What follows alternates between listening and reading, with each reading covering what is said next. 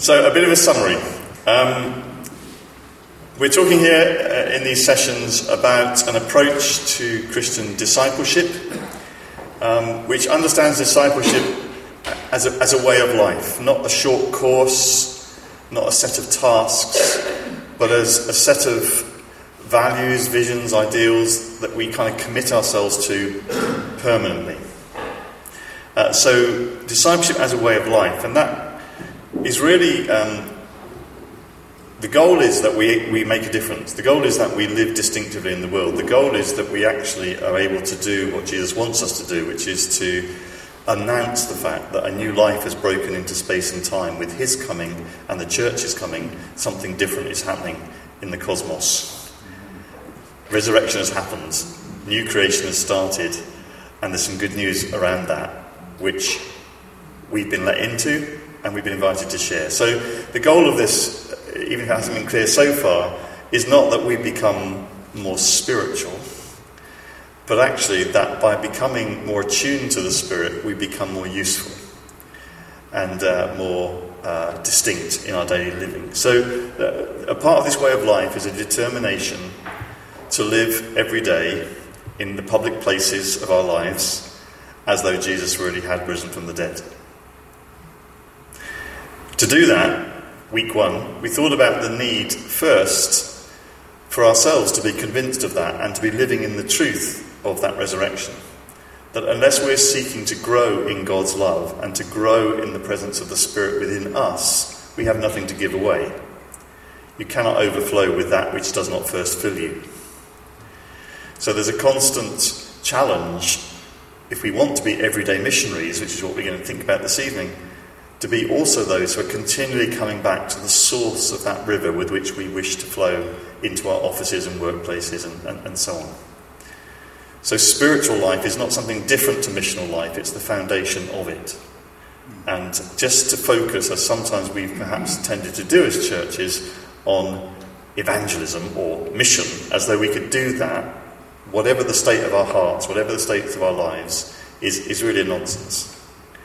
And so we started in week one, if you can remember that long back and if you're here, just thinking about the significance of the spiritually hungry life, not the spiritually full life, because my hunch is we're never as full as one day we might be. So, but the spiritually hungry life, at least that's a place we can all aspire to be. Hungry for more of God. With Paul, I long to know Christ and somehow to share in his sufferings and the power of his resurrection. We thought in the second week about the things that we might need to do in order to keep pursuing that spiritual life, the things that traditionally we call spiritual disciplines. I offered you, I think, another way of describing them, means of grace, channels of God's grace into our lives, those things that we can do which access what only God can give. Prayer, scripture, and we talked about some of those things. They're not rocket science, they're not things no one's ever heard of before, but they are things that we struggle to maintain and to do, I would suggest. You're all different to any other bunch of Christians I've ever met, myself included. So there's a logic to those pieces, although at the moment they're not connected. They do connect on the screen, they're not connected. Seeking a life that's full of the love of God through using the means of grace in order that we can share that life with those that we meet in a very natural and bold way. And next week, the exciting culmination of this vision, do not miss next week, is how we can help one another in this way of life to stay true to our good intentions and to press into those three things that I've just reminded you of.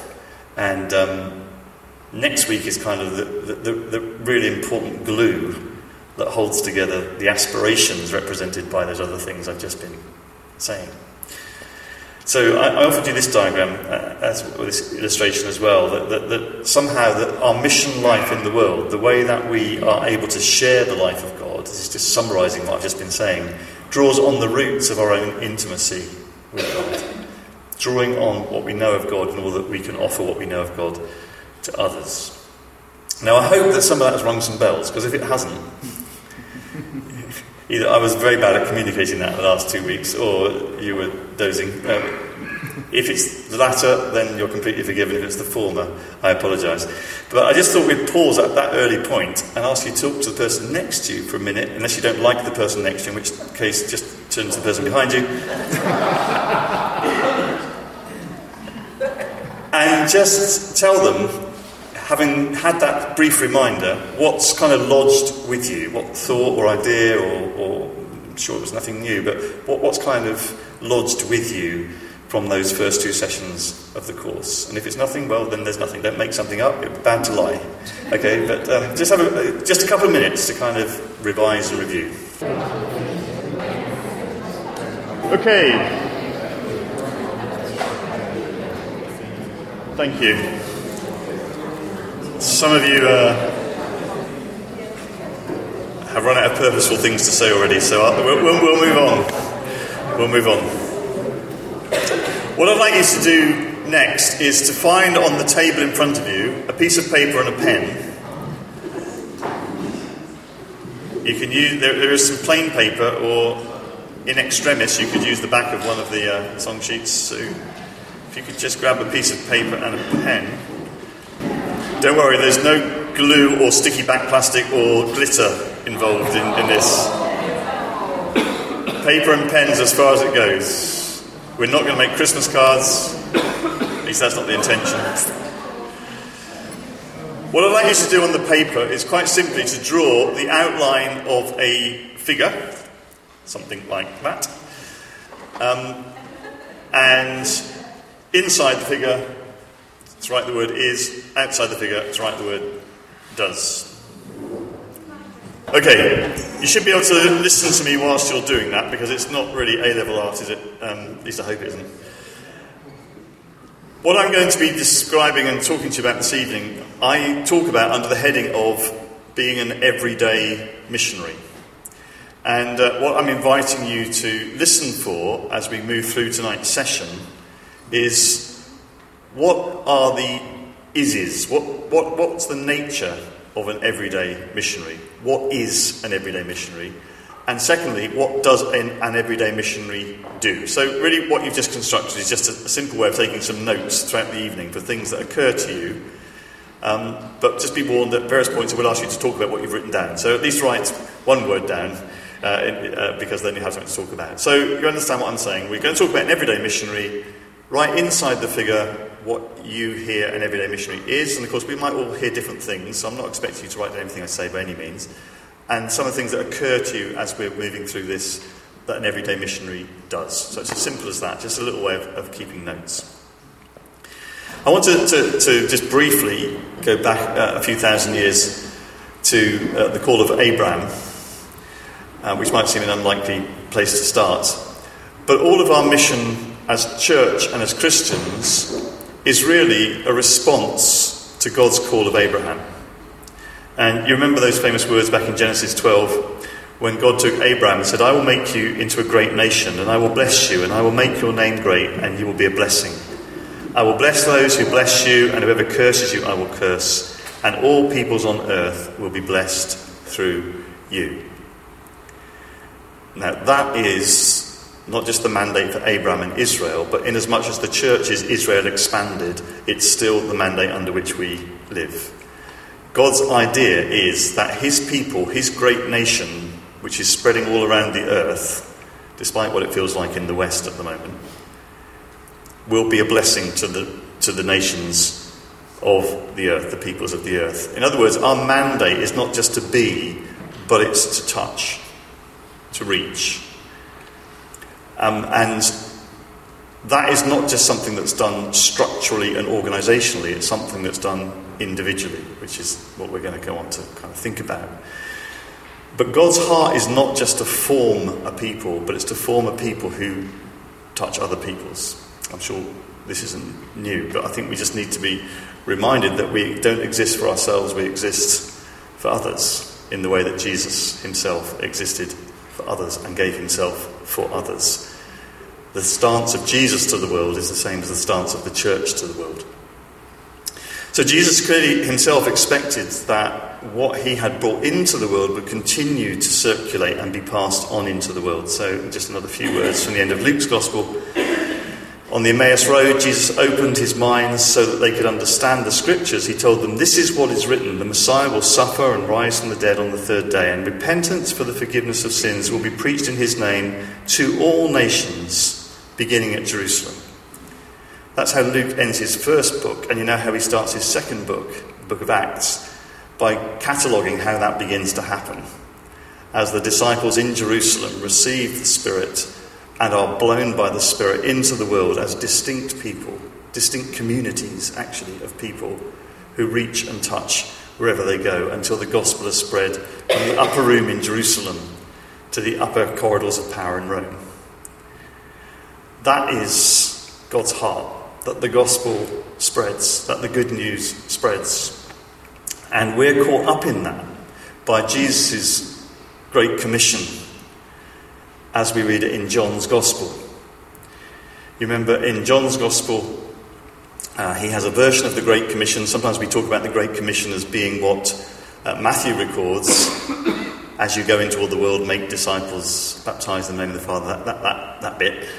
But John has his own version of the Great Commission, which again occurs after the resurrection of Jesus, and again is couched in that moment when Jesus, in his resurrected form, meets his disciples in that upper room, scared, not knowing what was going on, having seen their leader executed, wondering what on earth was going to come next. And Jesus appears amongst them and says, "Peace be with you," which is very encouraging. If you've just seen someone killed, that those are the first words when they reappear and start talking to you. "Peace be with you." And then he said, "As the Father sent me, so I now send you." The Great Commission in John's Gospel. The baton passing from Jesus to church, from Messiah to the Messiah's people. The church only has that commission. That's why the church exists. The church exists for mission and by mission. We exist in order that we are the people who can bear this good news into the world. As the Father sent Jesus, so he now sends us. And we could spend a long time thinking about that. What does that mean? As the Father sent Jesus. Same cost, the same message, the same means, the same motivation. You know, we could think a lot about that, and it's not a bad thing to reflect on if you're interested in thinking through what on earth am I on the planet for. As the Father sent Jesus, so I now send you. So Jesus, somewhat riskily perhaps from one perspective, puts an awful lot of faith in ordinary people. We sometimes talk about our faith in God. I think what I'm staggered by sometimes is God's faith in us. That I'm sure you've heard these things talked about before, but there is no plan B. It wasn't that sort of Jesus got back to heaven and the angel said to him, "What's going to happen next?" And he said, "Well, there's a bunch of fishermen and sinners and tax collectors down there, and they're going to kind of keep going." And the angel said, "Yeah, but what's the plan B? You know, what's the real plan?" Because that can't possibly work, can it? But God's confidence is in ordinary people filled with his Spirit, that actually somehow this message will keep spreading, that somehow the good news will travel, that somehow the gospel will be preached to the ends of the earth, and then the end will come. Somehow or other, invested in you and I, if you are an ordinary person, and of course you may not be, but if you are an ordinary person, invested in you and I, there's this incredible challenge to go into our places of this planet as Jesus went into the places of the planet that he inhabited. Offices, schools, factories, community centres, leisure centres. As we go, going as Jesus would. Now, I've quoted a few people over the first 2 weeks. I'm going to keep doing that. I did tell you why I did that, I think, didn't I? Because even if everything I say is rubbish, at least you'll get something good out of the evening if I quote some other people. John Wesley, I quoted a couple of times. John Wesley, in the 18th century, was very cynical of the lives of the Christians in the churches, such that when people started coming to faith through his ministry, he had to find other ways to disciple them, although he didn't use that language. He didn't risk putting them into churches. But in terms of mission, he once famously wrote this: "The grand stumbling block to the spread of the gospel is the lives of the Christians." He had a way with words, did John. The grand stumbling block to the spread of the gospel is the lives of the Christians. And in the 18th century, what he was referring to was that there was a lot of people who had a kind of respectable Christianity, who went to church, who said their prayers, who listened to the sermon, and then went home and lived the same as everybody else. And his observation was that actually, in terms of mission, that was not going to make any difference. That was not offering people a different kingdom. That was not offering people a new way of life. That wasn't offering people a new creation experience. It was just mirroring back old creation with a religious veneer on the top. And according to Wesley, he was quite virulent about that. And as an Anglican clergyman, I guess he had the right to critique his own church. But he was quite clear that something had to change in the lives of Christians if the gospel was going to spread. Not in the skills of Christians, notice, but in the lives of Christians. We don't want people with more skills, we want people with better lives. Because people are not looking for skills, they're looking for life. And unless we can model life, then really people won't be that interested in slick evangelistic techniques or a clever answer that proves where the dinosaurs went or whatever else is supposed to be the key that will bring people to faith. What people are looking for and what Jesus died to give people is life. And the church should be the exemplar of life, full of love and joy and peace and kindness and gentleness and self-control, contentment. And as far as our lives are as screwed up as everybody else's lives, somehow we have sinned. Dare I say. You know, the language of sin in the Bible just means to fall short. We've fallen short of the lives that Jesus died to give us. It's not that life won't touch us in the same way as everybody else. Of course we will get sad, of course we will get hurt, of course we will get oppressed, even depressed. The issue is not how life affects us, it's what we do with how life affects us. The New Testament says, of course you'll grieve, but don't grieve like people who have no hope, for example. Now, if the church doesn't look any different to anybody else, then let's just shut up shop and go home, really, because surely if we are the people in whom the living God lives by his Spirit and in whom resurrection has begun, we must be different. And not religious different, and not weird different, but, I say it again, full of love and joy and peace and goodness and kindness and contentment, that lovely word that Paul says. I've learned to have too much, and I've learned to have not enough, and I've learned whatever I've got to be content. In the world that's looking for contentment, let's model it to people. And that's what Wesley was getting at. Sorry, I went off on one there a bit. That's what Wesley was getting at. The other thing is that people came to Wesley and said, we need more Wesleys. That's what we need. We need more revival preaching. Because when revival comes, we can see what happens. Coal miners fall over and weep, and people kind of start shouting and barking and... You know, all this stuff was happening in Wesley's revival. People laid on the floor and couldn't get up for days. And, you know, the real stuff. And people saying, we need revival, and then it'll be okay. And Wesley reflected on that in a sermon that he preached on the verse that comes twice in the Old Testament, once in Habakkuk, once in Isaiah 11, which says that one day the earth will be filled with the knowledge of the glory of the Lord as the waters cover the sea. Now, I'm not a marine biologist, but I understand that the waters cover the sea completely. Otherwise, technically, it's land. So the verse implies that one day everything will be touched by the glory of God. And Wesley preached a sermon saying, when will that happen? How will that happen? Will it be through revival? Some great God-ordained moment when fire falls. And Wesley wasn't averse to that. He was seeing it and living it. But that wasn't his answer. In the sermon, he says this: in general, it seems, the kingdom of God will silently increase wherever it is set up and spread from heart to heart, from house to house, from town to town, and from one kingdom to another. Notice where he starts there. The establishment of the kingdom in the heart, and that kingdom spreading to another heart, and then from house to house.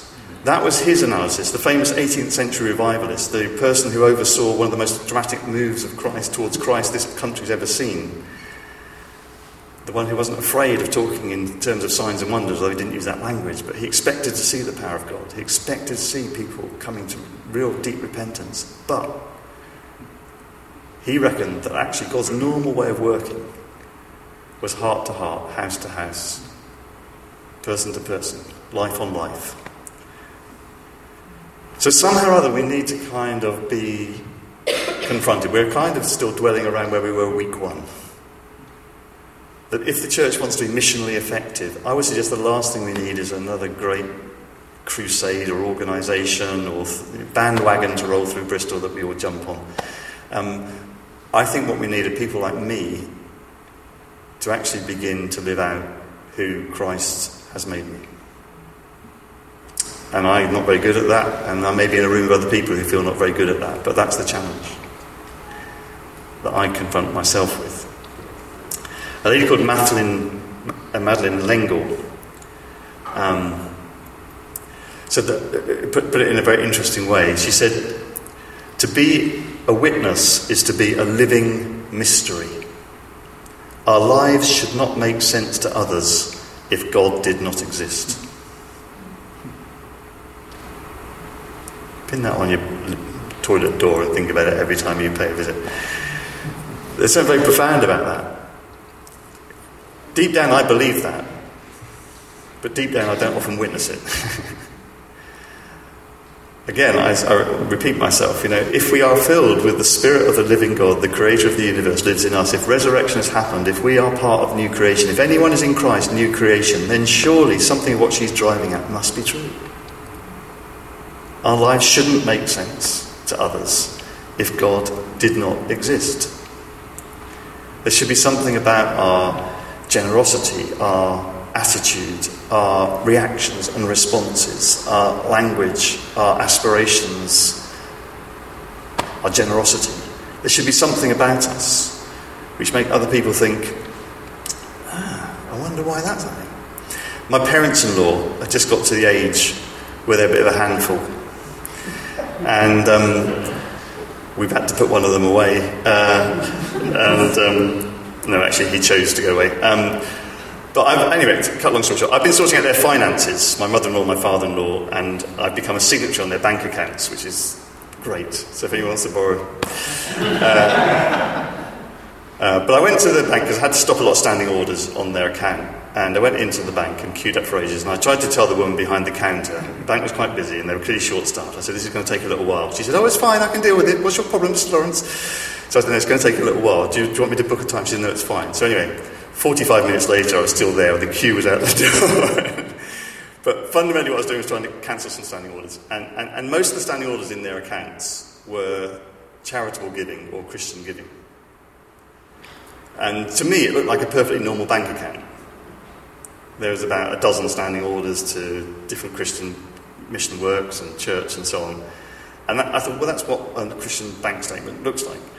The woman behind the counter said, oh, look at this. She said, weren't they generous? Why were they like that? See, their lives didn't make sense if God didn't exist. Their bank statement didn't make sense if God didn't exist. Sometimes we can read things like that and we think we've got to be kind of, again, weird, or actually it's to do with the reality of how we live our lives that I'm talking about here, not some kind of transcendental thing where we float around Bristol 6 inches above the floor, but actually what we do with our money, how we treat the people in the office, those things are what indicate there's something different at work in us than is at work in the world, I would suggest.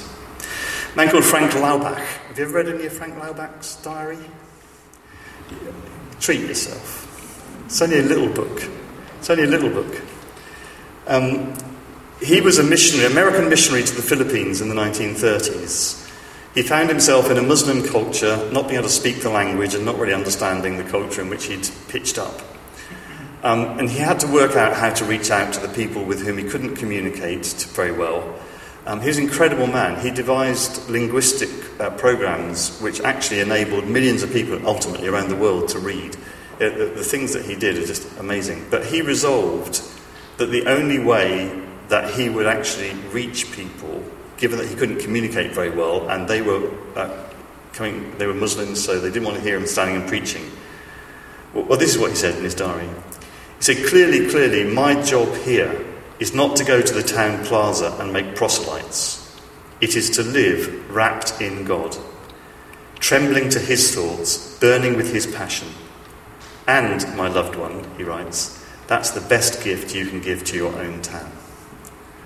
I love that phrase, to live wrapped in God. That's the way to do it, he said. And so he went about just working out how to live wrapped in God, how to kind of embody God in the way, again, the things that he did. And for him, it was about teaching people to read. That was his solution. But as he taught people to read, he built trust, he built friendship, he built relationship, and ultimately many people came to faith through his ministry. But his resolve was not actually to do anything other than to live wrapped in God, trembling to his thoughts and burning with his passion. Not a bad ambition when you get up in the morning and go off to work, is it? It's a little daily prayer. Lord, today might I live wrapped in you, but burning with your passion and trembling with your thoughts. Everyday missionary. That's the kind of the language of an everyday missionary. That's the aspiration of an everyday missionary. It's to live the kind of life that wouldn't make sense if God didn't exist. It's to live wrapped in God. It's somehow to be so focused on what God wants that what other people don't want or don't want doesn't make that much difference anymore. It's the way the disciples lived. You see, the motivation for being an everyday missionary is resurrection. Let me substantiate that claim.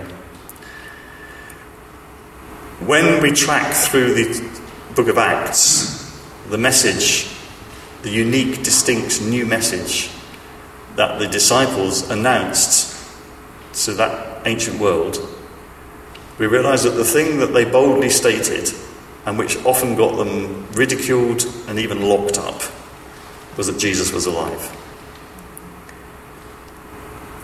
I've said before that we're not a dead God club. We're not a religious museum. We are in relationship with someone who other people can meet. It's important to remember that. I've spent a day today, I work sometime with some MA students, and we had a conversation today about the gospel and how we share the gospel and what the gospel is and so on, which is very interesting at a number of levels.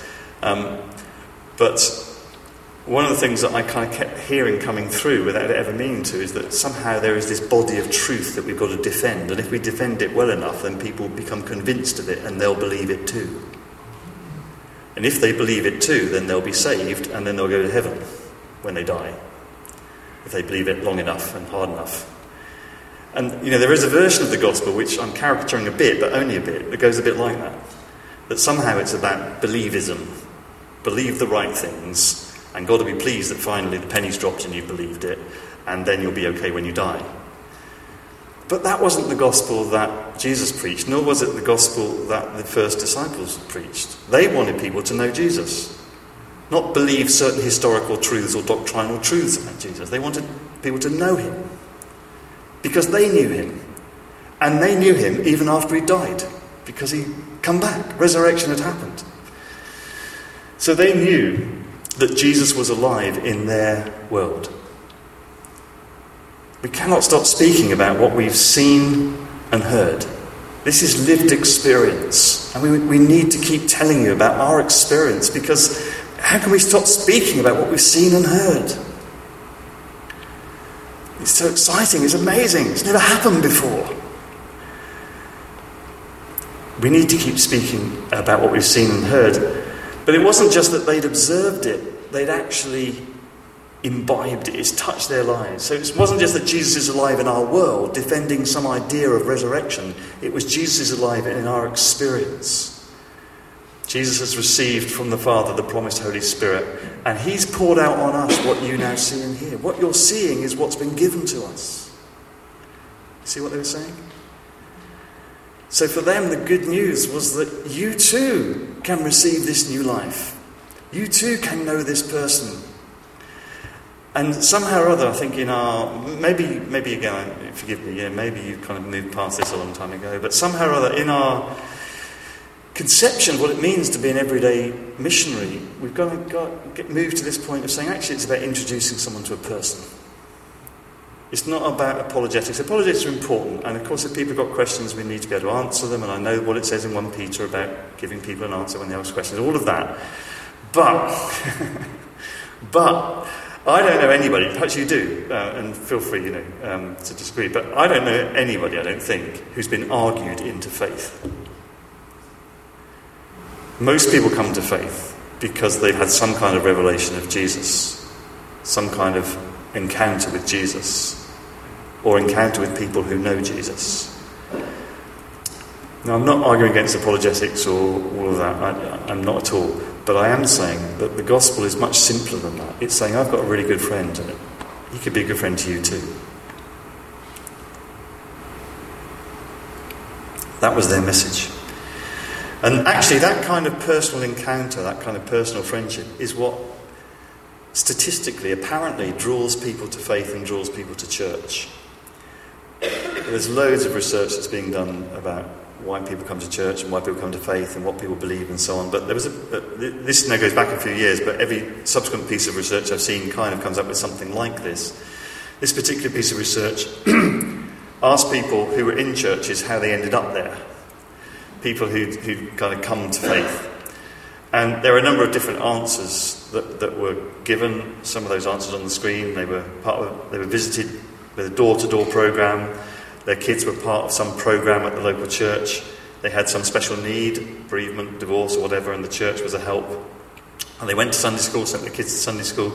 They'd received some publicity through their door from the church, some contact with the minister, or because a friend or relative had been an influence on them. That was a summary of some of the main findings. And I'm sure you can probably guess the way this is headed, but statistically, the things that we traditionally have thought constitute evangelism and mission bore very little fruit. But what really was a constant almost in people coming to faith was that a friend or a relative had influenced them or had bought them or had supported them through. It was about relationship. And I saw some other research today in this thing I was just mentioning to you, which kind of endorses something that looks quite like that. The numbers are a bit different, but fundamentally the importance of relationship. Now, I'm sure, like you, I've witnessed many baptismal services over the year, and our church in Yates, we were privileged to baptise many people over the years that we were growing. And I love baptisms. For me, as a minister, I know we're all ministers, but I never know what to call myself, so live with that for a minute. For me, as someone that was involved in the church in a paid capacity as a minister, like everybody else, definitely not a pastor, definitely not a priest, But anyway, you know what I'm saying? So, for me, this was the peak of job satisfaction. The best thing about being a Christian leader was seeing people baptised, for me. I loved it. And before we baptised, and probably got the same tradition, we'd ask people just to give their story of how they came to faith. And that was one of the most exciting and thrilling and real things, I think, that we often heard. And often it was very sort of hesitating and sometimes through tears, and people were totally neurotic about standing up and speaking, but we always made them, because if you're a Christian you've got to do hard things, everyone knows that. So there they were anyway, giving their testimony. And I always wanted to hear a story that went a bit like this. I was walking past this church on a Sunday morning, and I was feeling really depressed and on my way to do something terrible to myself, and I heard this wonderful singing, and it just drew me into the church. And as I came into the church, someone stood up to preach, and he preached just about my life, and I knew that every word he was saying was about me. And at the end of his talk, I fell on my knees and I gave my life to Christ, and everything has been different since.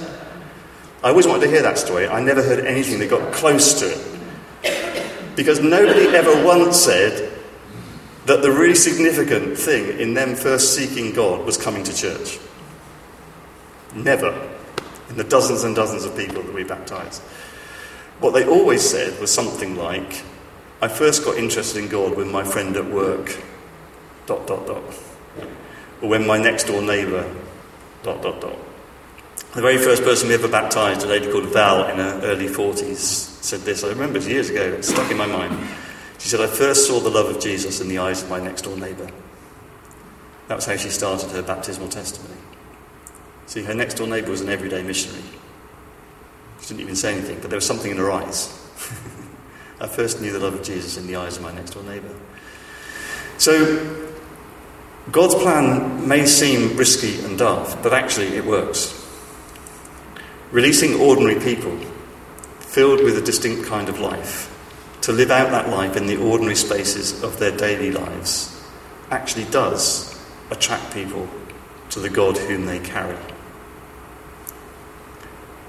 So what I'd like you to do, if you bother to play my little game, is just turn to the person next to you and say what you've written in your is-does sheet. If you haven't written anything yet, think of something quick. What is an everyday missionary and what does an everyday missionary do? There's no right answer, it's just a kind of a catch-up. Where are we up to? Okay, I'm going to interrupt again. Just to repeat again that the purpose of that sheet is not to see if you can find the right answer. The purpose of the sheet is for you personally to jot down things which to you personally seem significant. So it's a kind of a take-home, maybe think something to reflect on. Is God speaking to me about some of these things? Why have these things stuck with me when they haven't stuck with anyone else? That kind of sheet, rather than what's the right answer. He's going to tell us at the end what we should have put. I'm not. Okay, it's for you to think. So, where does church happen? Where does church happen? The suggestion is that an everyday missionary understands that church happens wherever you and I are. That's where church happens. The life of church, of course, happens when we gather, but the significance of what happens when we gather is carried when we scatter. Church, and we've somehow been tempted to buy into this kind of divide, this sacred secular divide, that church is what we do when we gather and do spiritual stuff, and then there's a secular world that we have to kind of slog through until such time as we can gather again. Unless, of course, you love the secular world, in which case it's church that you slog through so that you can go back to the secular world and hide from it all and pretend that never happened, that meeting last Wednesday night. So, where the church is, an everyday missionary understands that they are the church and the church is where they are.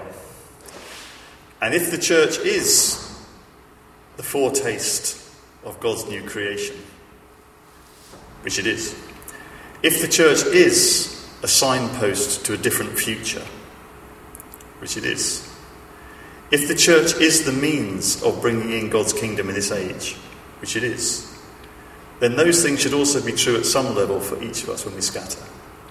We too should be signposts to a different future.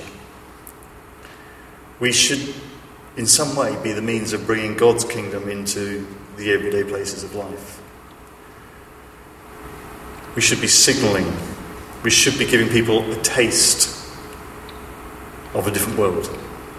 A smell, a sniff. Or as Paul puts it, the aroma of Christ should waft around us. So church happens in all sorts of ways, because you know how many different ways we find to do church when we gather, and then multiplied by 100 when we scatter. All sorts of ways, because the way you do church in your office is not the way I would do church in Aldi in Thornbury. Isn't it shocking that Thornbury has an Aldi? How the mighty have fallen. It's great, actually. I love it. I bought some. I won't tell you that. It's just a waste of time.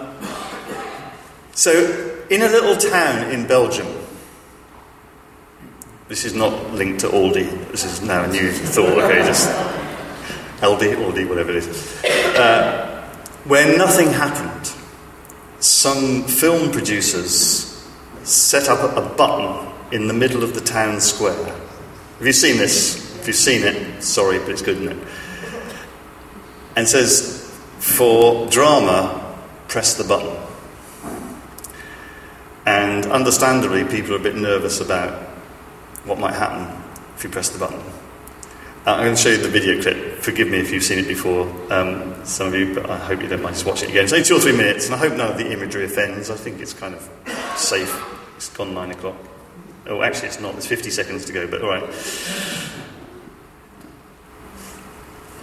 Let's see if this works.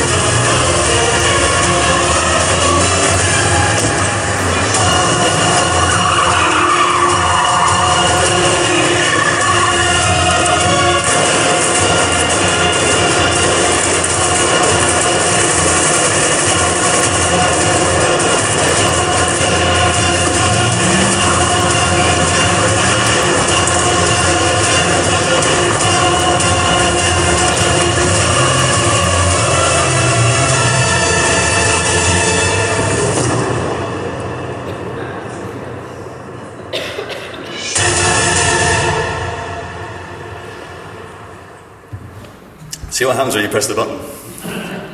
Who knows until you press the button what will happen? And when I saw that, I thought, yeah, that's it, isn't it? We as Christians, we just need to be a little bit more courageous and press the button sometimes. We kind of dance around the button and we think, I wonder what would happen if I did that or said that. No, I'm not going to press the button. Might be a bit too risky. Might look stupid. Maybe it's just a contrary. Maybe nothing happens when you press the button. That would look really silly then, stood in the town square, pressing the button, nothing happening. So I won't press the button. But I want to just tell you a few stories of people that press the button. People who, in my mind, ordinary, everyday missionaries who risked pressing the button. I'm not sure you'll know these people. If you do know them, pretend you don't. The first button-pressing everyday missionary is a lady called Margot, who was fantastically lovely, warm Christian lady. She was German, and she had quite a strong German accent, but we loved her anyway. And she lived on a council estate in Yate, a little council house, and a widow. What could a little elderly German widow do in the face of the needs of a council estate? Well, one day we had a phone call in our church office in Yate saying that somebody with particular needs was being rehoused on the housing estate. So we just said to Margot, if you ever see this person around, just make contact. We didn't say press the button, because I hadn't seen the video then.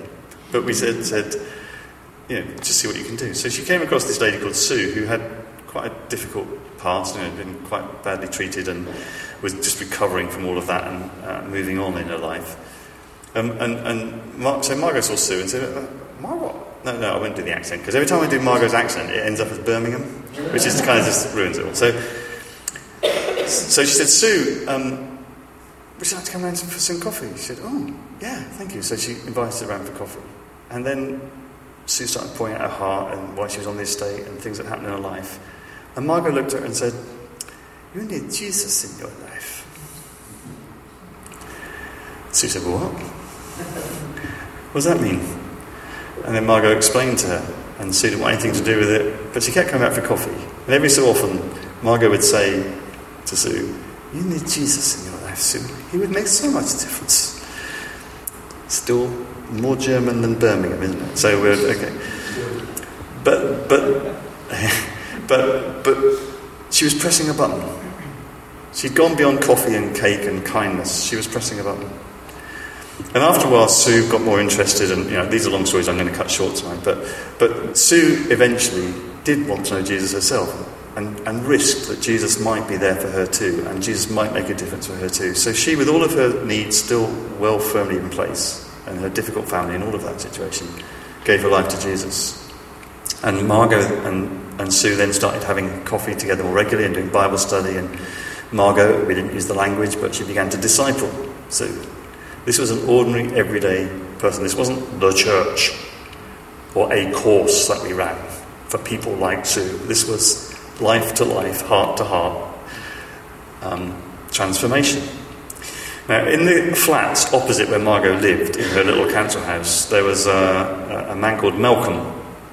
Malcolm had significant depression needs. He'd been on some kind of medication that was so strong it kind of mucked his eyes up, so he couldn't see very well. And he was so anxious he could hardly leave the flat, so he'd lost his job. He couldn't drive. He'd lost contact with his children. He'd lost contact with his family because he just was becoming a recluse. He couldn't bear going out and meeting people and so on. But one day he did go to the local shop because, even recluses have to eat. So he went to the shop and he bumped into Margot. And she said, "Malcolm, would you like to come for coffee with me and soup?" Okay, I'm going to stop there because it isn't working anymore. So Malcolm, said, "No, I don't want to." He didn't say, "Because I'm a recluse and I'm depressed," but fundamentally that was his reasoning. But Margot kept inviting him, and eventually he went. And at a certain point in their relationship, Sue and Margot said, "Malcolm, Jesus could make such a difference to your life." And Malcolm said, "I'm past it, everything's gone." Long story short, eventually Malcolm, still with his depressive moments and still with some of his anxiety in place, invited Jesus into his life. And his life began to transform. He was reconciled to his children, he was reconciled to his grandchildren, he began to drive, he got a part-time job, he got kicked out of the local mental health day centre because he kept talking about Jesus. And they thought he must be so badly mentally impaired that he was beyond their level of coping. So, but he was convinced that the Jesus that was helping him and putting his life back together could help the other people there. But of course, that was a very un-PC thing to do, so he got kicked out. So the person with the answer was kicked out the door.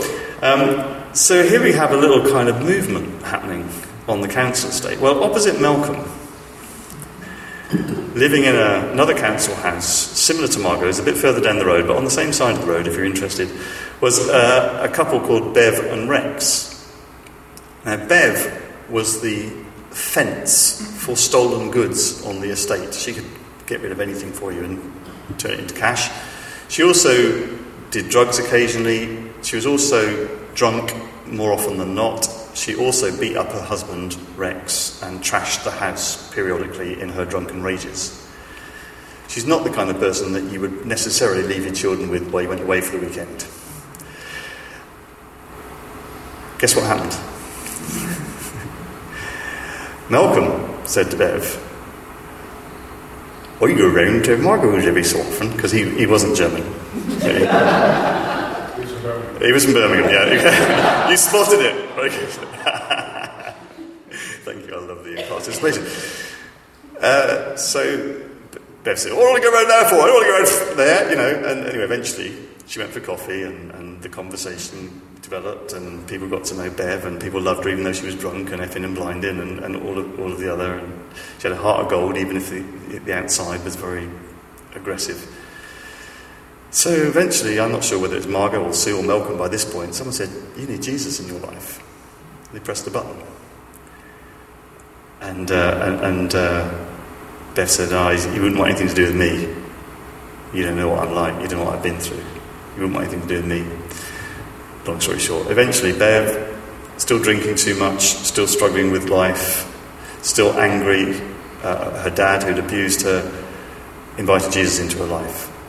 And her life began to be transformed. She became less angry. She went to her dad's grave and forgive him, which was an enormously liberating thing to do. She began to get a new life. Still turned up on Sunday mornings reeking of alcohol with a hangover, but, there was progress. The miracle was she was there at all, not that she was there drunk. Well, we had a phone call in the church office from her husband, Rex, who worked for the local South Gloucestershire Council mending light bulbs in streetlights. It's an exciting job, isn't it? And the phone call went something along these lines: "Is that the church?" Yes. Who's this? Rex Alderson. What have you done to my wife? When someone asks you that over the phone, you're kind of a little bit nervous about what to answer. So he said, what do you mean? Well, she's not beating me up anymore, and she isn't trashing the house anymore, and she isn't drunk all the time, and she won't take any more stolen goods in the house. What have you done to my wife? So we said, well, we haven't done anything, but we think Jesus has done something, and she's becoming a different person. And you told me that again. So Bev had done an Alpha course by this time, and so we said to Rex, well, why don't you come to the next Alpha course? So Rex, who wasn't the most sociable animal in the world, summoned up all his courage and came to the next Alpha course. And at the end of the second session, we said to Rex, what are you making of all this then, Rex? And he said, weird, isn't it? So, what's weird, Rex? He said, well, everyone's nice to me. He'd never been in an environment where people were nice to him before. His working environment was all kind of, joshing and that sort of stuff, and he'd never been in a place where people were interested in him and nice to him. That's what struck him, interestingly. Anyway, eventually he came to faith and got baptised, and the picture there is of Bev came to me one day and said, can we get married again? I said, well, technically no. Why do you ask? She said, well, I was so drunk the first time around, I can't remember what happened. So he said, well, we'll do a marriage rededication for that day. He said, yeah. So that was their marriage rededication. They all got dressed up to the nines, and we used this kind of the hall on the council estate, and Malcolm was there, and Sue was there, and Margot was there, and other people from the church were there. All because Margot pressed a button. An ordinary person with no great learning, but a deep love for Jesus. This person is my sister.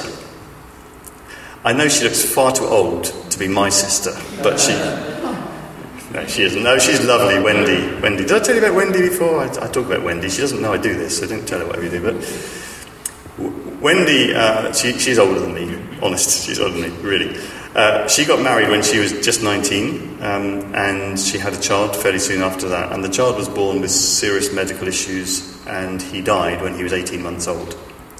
Now, Wendy, like all of us kids, have been brought up, made to go to church, and reacted against that. And when her child died, she reacted against it even more. God was to blame, of course, and so she became very bitter and very angry for her whole life. Not just at God, but at everyone. She became a bitter, angry person. She was expert at writing angry letters. We used to dread getting a letter from Wendy because it would always be angry. We'd have done something wrong. Well, at least in her mind, we'd have done something wrong. Now, if you want to think of someone who you think is probably the least likely person to come to faith, this would have been mine. My sister, Wendy. My dad tried to witness to her, which was kind of like pouring petrol on the bonfire and hoping he might put it out. It was just a lost cause. It just made him more angry and more resistant. After a while, I just gave up, basically. I prayed occasionally from a distance. I don't want to make myself sound too pious in this process at all. Occasionally I prayed from a distance, but I never spoke to her about faith. And then I came across that little book that came out a while ago called The Shack. Love it or hate it, let's leave that on the side of the plate. I thought that it might speak to her because A, it was about someone whose child had died, and B, it was about someone who found a new way of thinking about God, other than somebody who was angry and vengeful. So whatever the theology you have with it, those two things, I'm going to risk sending this to Wendy. So I sent her the book, I pressed a button, and boy, was that a risky button to press. So I sent her the book, and I just said to Wendy, if you don't want this book, then put it in a charity shop or burn it, but don't write me a letter. Okay, I don't want a letter. I don't want to know what you do with the book. Beyond this point is up to you. Read it, give it away, burn it, bury it, I don't mind, but don't write me a letter. Okay, so she didn't write me a letter, so I had no idea whether she'd read it or not. So that's probably a bit silly, really. But anyway, further down the tracks, completely I didn't know what was going on. I had an email from her just before Christmas, about 3 years ago now, 3 years probably, saying, David, I've just become a Christian. I wanted you to be the first person to know. Because that book changed my mind about everything. What happened apparently was she'd read the book. She'd wondered, well, I wonder if this could be true. She started going to a little evangelical church near where she lives. She sat at the back, didn't talk to anyone, went home as soon as she could, but said, like I said earlier, I'd never heard before, but she actually said it. It felt like every word of the sermon was about my life. And then one week I stayed behind and for the first time took communion. And I said to God, God, if you're there, I want you in my life. And she said, at that moment, it felt like the top of my head came off and a whole sea of black came out. And this enormous pair of arms came down and held me. I cannot tell you how weird it was to hear my sister talk like that. She's just been transformed. She's engaged in a life, a local church. She's kind of into everything. She goes to Bible weeks and she keeps phoning up and saying, can you recommend a good book about this? And I've just read this in the Bible. What does it mean? And it's just fantastic to see that. The least likely person I could think of. The person that my parents prayed for and died before they ever saw that wonderful thing happened. But I, without knowing it, pressed a button. I risked something. Not much maybe, but I risked something in inviting her to faith. Sometimes we hold back from those buttons in case nothing happens, or in case we get an explosion that we can't handle. Here's one more story. Time's going on, so we'll see how far we get, but it's a video story this time. A friend of mine called Ian, who recently came to faith about 18 months ago. And this is just an interview that I did with him about some of his story. We'll just watch a little bit of it, if this works. Because I'm thick, I didn't have a microphone when I did the interview. So you can hear him because he had one, but you can't always hear me. So the words on the screen are what you can't hear me saying, probably. Just so you can understand what's going on.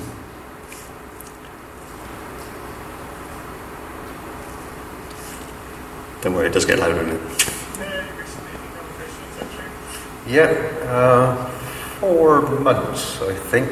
4 or 5 months. 4 or 5 months. Yes, yeah. Sort of in between. Yeah. Yeah. So what kind of happened to make you consider becoming a Christian and consider faith? Was that in the background, or was this like a new thing for you? It was all very new. I 30 odd years drug addict. I think maybe it's got to do with people that I've met here in the Candle. Right. Right. So we're sitting in a place called the Candle, which Yeah. is kind of a community centre kind of thing run by the local church. Yeah. And you kind of came in here. Yeah. And bumped into some people. What brought you in here in the first place? The food bank was one of them, because the food bank is run from here. Yeah. And they do a drop-in every Tuesday morning. Right. When I came to the food bank one day, I was invited to the drop-in, and that's what I did. I started coming in on a Tuesday morning to the drop-in centre. So the first thing was the food bank, and Yeah. then sort of migrated into the Yeah. drop-in. Yeah. And through doing that, you kind of met a few folks who shared faith with you. I mean, how did that sort of connection happen? Yeah, I was really low at that point in my life, really quite down. And I met Penny Sutton, and Mark Stuckey. And I remember being sat in this very room here with Mark, and he'd listened to how I was feeling, and he said, I needed Jesus in my life. And how did that feel when someone said that to you sort of directly? How did you react to that? Back then, because it was quite a while ago, it was about a year and a half maybe, I didn't really sort of jump back, but I took it on board, and I don't know what happened after that, but I left, and I don't think I came back for quite a while. I think my life just went downhill again. Right. On a downward spiral again. Right. Right. So, but that kind of lived with you. What Mark said to you at that point. That kind of That stuck with me. And I came into the drop-in again, and Penny started. She'd share things about Jesus and the Gospels, and say, because I felt really quite worthless, and she would tell me, well, I am worth something, and I am loved, and those words stuck with me. And so was that kind of like little by little something began to build? Yeah. Every time I came in, I just see the love in their eyes, and they were genuinely pleased to see me. And I knew everyone here were Christians, and I just kept coming back. Really, right. It was a good place for me to come here. So, was there a sense where when you first came in, because you had some sort of practical needs, but it became more of a spiritual need? Yeah, absolutely. Well, it was all practical at first, with the food bank, really. Yeah. But the drop-in, when I came to the food bank, I knew, I felt the love and the kindness of the people here, and I knew they were Christians. And when I was invited for the Tuesday morning, I came without hesitating, really, because it just felt right to be here. At some point in that process, you then made a more full commitment personally? Yeah, well, I said to Penny that I wanted what she had, and she said, well, come on then. And she brought me in here, and that's when I asked Jesus to come into my life. Yeah. And how have things changed since then? My life is beautiful now. The difference is like night and day. Yeah, I'm the happiest I've ever been. And just stop it there. But a powerful story. And although recorded that some time ago, about a year or so ago now, the story just keeps going, really. Again, he's been reconciled to his mother, who thought he was dead. 30 years a drug addict, who assumed your kid's dead. He's reconciled to his kids, who'd written him off. He's discovered he's got grandchildren, who he now takes out to play. He's taken himself off to college and got GCSEs in English and maths. He's passed his driving test. I mean, he's been driving for years, but now he's bothered to pass his driving test. It's easy passing his driving test. He's had so much practice. He's just a lovely man. He's a lovely man. And Jesus has just done some incredible things in his life. Now, I'm just showing you those stories because I think, because A, they're true. Nothing at all that I've said has been exaggerated or made up. Because I think sometimes we might begin to doubt that Jesus is still in the saving business. And that all that happened in those stories, I don't know if you were scribbling on your sheets or not, don't worry, don't start now. Guilt is a bad motivator. But what I was trying to illustrate there was just what everyday missionaries do and what everyday missionaries are. People who have something different shining out of their eyes. People who create a hospitable space for people who need friendship. People who are willing to press a button and say, you need Jesus in your life. People who are willing to reach out and open their homes to people who just need a bit of loving care and coffee and cake. You know, there are all kinds of levels at which it works.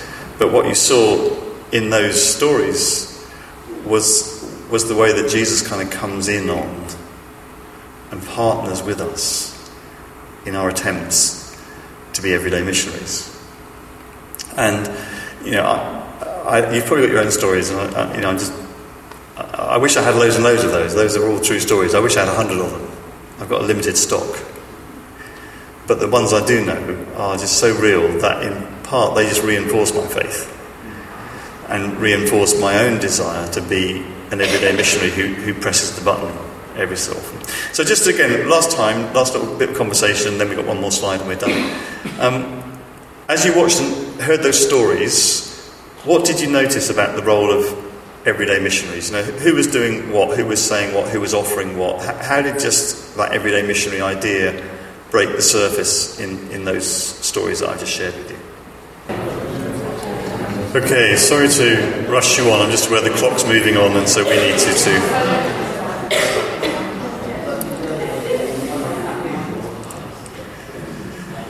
So, to To be an everyday missionary is not to learn a pre-formed script. It's to be able and willing to be responsive to the opportunities that God provides. And therefore, that's why spiritual alertness in us is a part of missionary, being an everyday missionary. Jesus said, I only do what I see the Father doing and only say what I hear the Father saying. And that connection, again, between our own relationship with Jesus and the missionary opportunities that he may or may not provide is key. But they may take all kinds of different sizes and shapes. I think it's a good thing to pray. I pray most days. I pray every day, but I pray most days this prayer, that God would give me an opportunity to share my faith, would give me an awareness of what that opportunity is, and would give me the courage to take it. It's a short prayer, but those three things are kind of what I miss.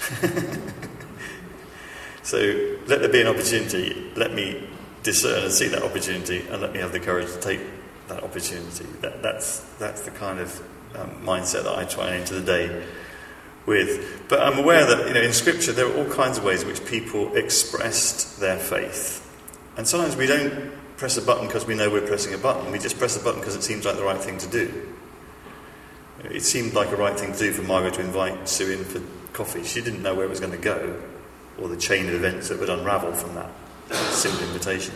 We just do what God sets before us, and then we leave what happens to him. And there are lots of ways that people kind of express faith in Scripture.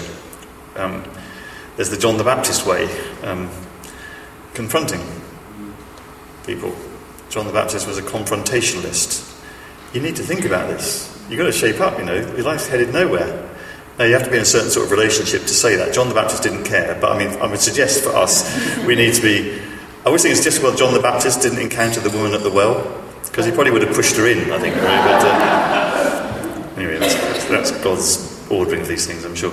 So anyway, but I think there is a kind of a confrontational thing where, certainly in closer friendships, we can say, look, you need Jesus in your life. There's a kind of helping people think it through. Paul spent a long time with people just reasoning it through, 2 years, just kind of, let's think about this again, let's talk about this again, let's see if this is consistent with the way things are and what Scriptures say. There's a kind of thinking approach. Let's think and see what's going on here. There's a kind of experiencing thing where, the blind man came to Jesus and what happened to him was an experience of divine power. There was something that happened in his life which he could only attribute to the power of God. Now I see.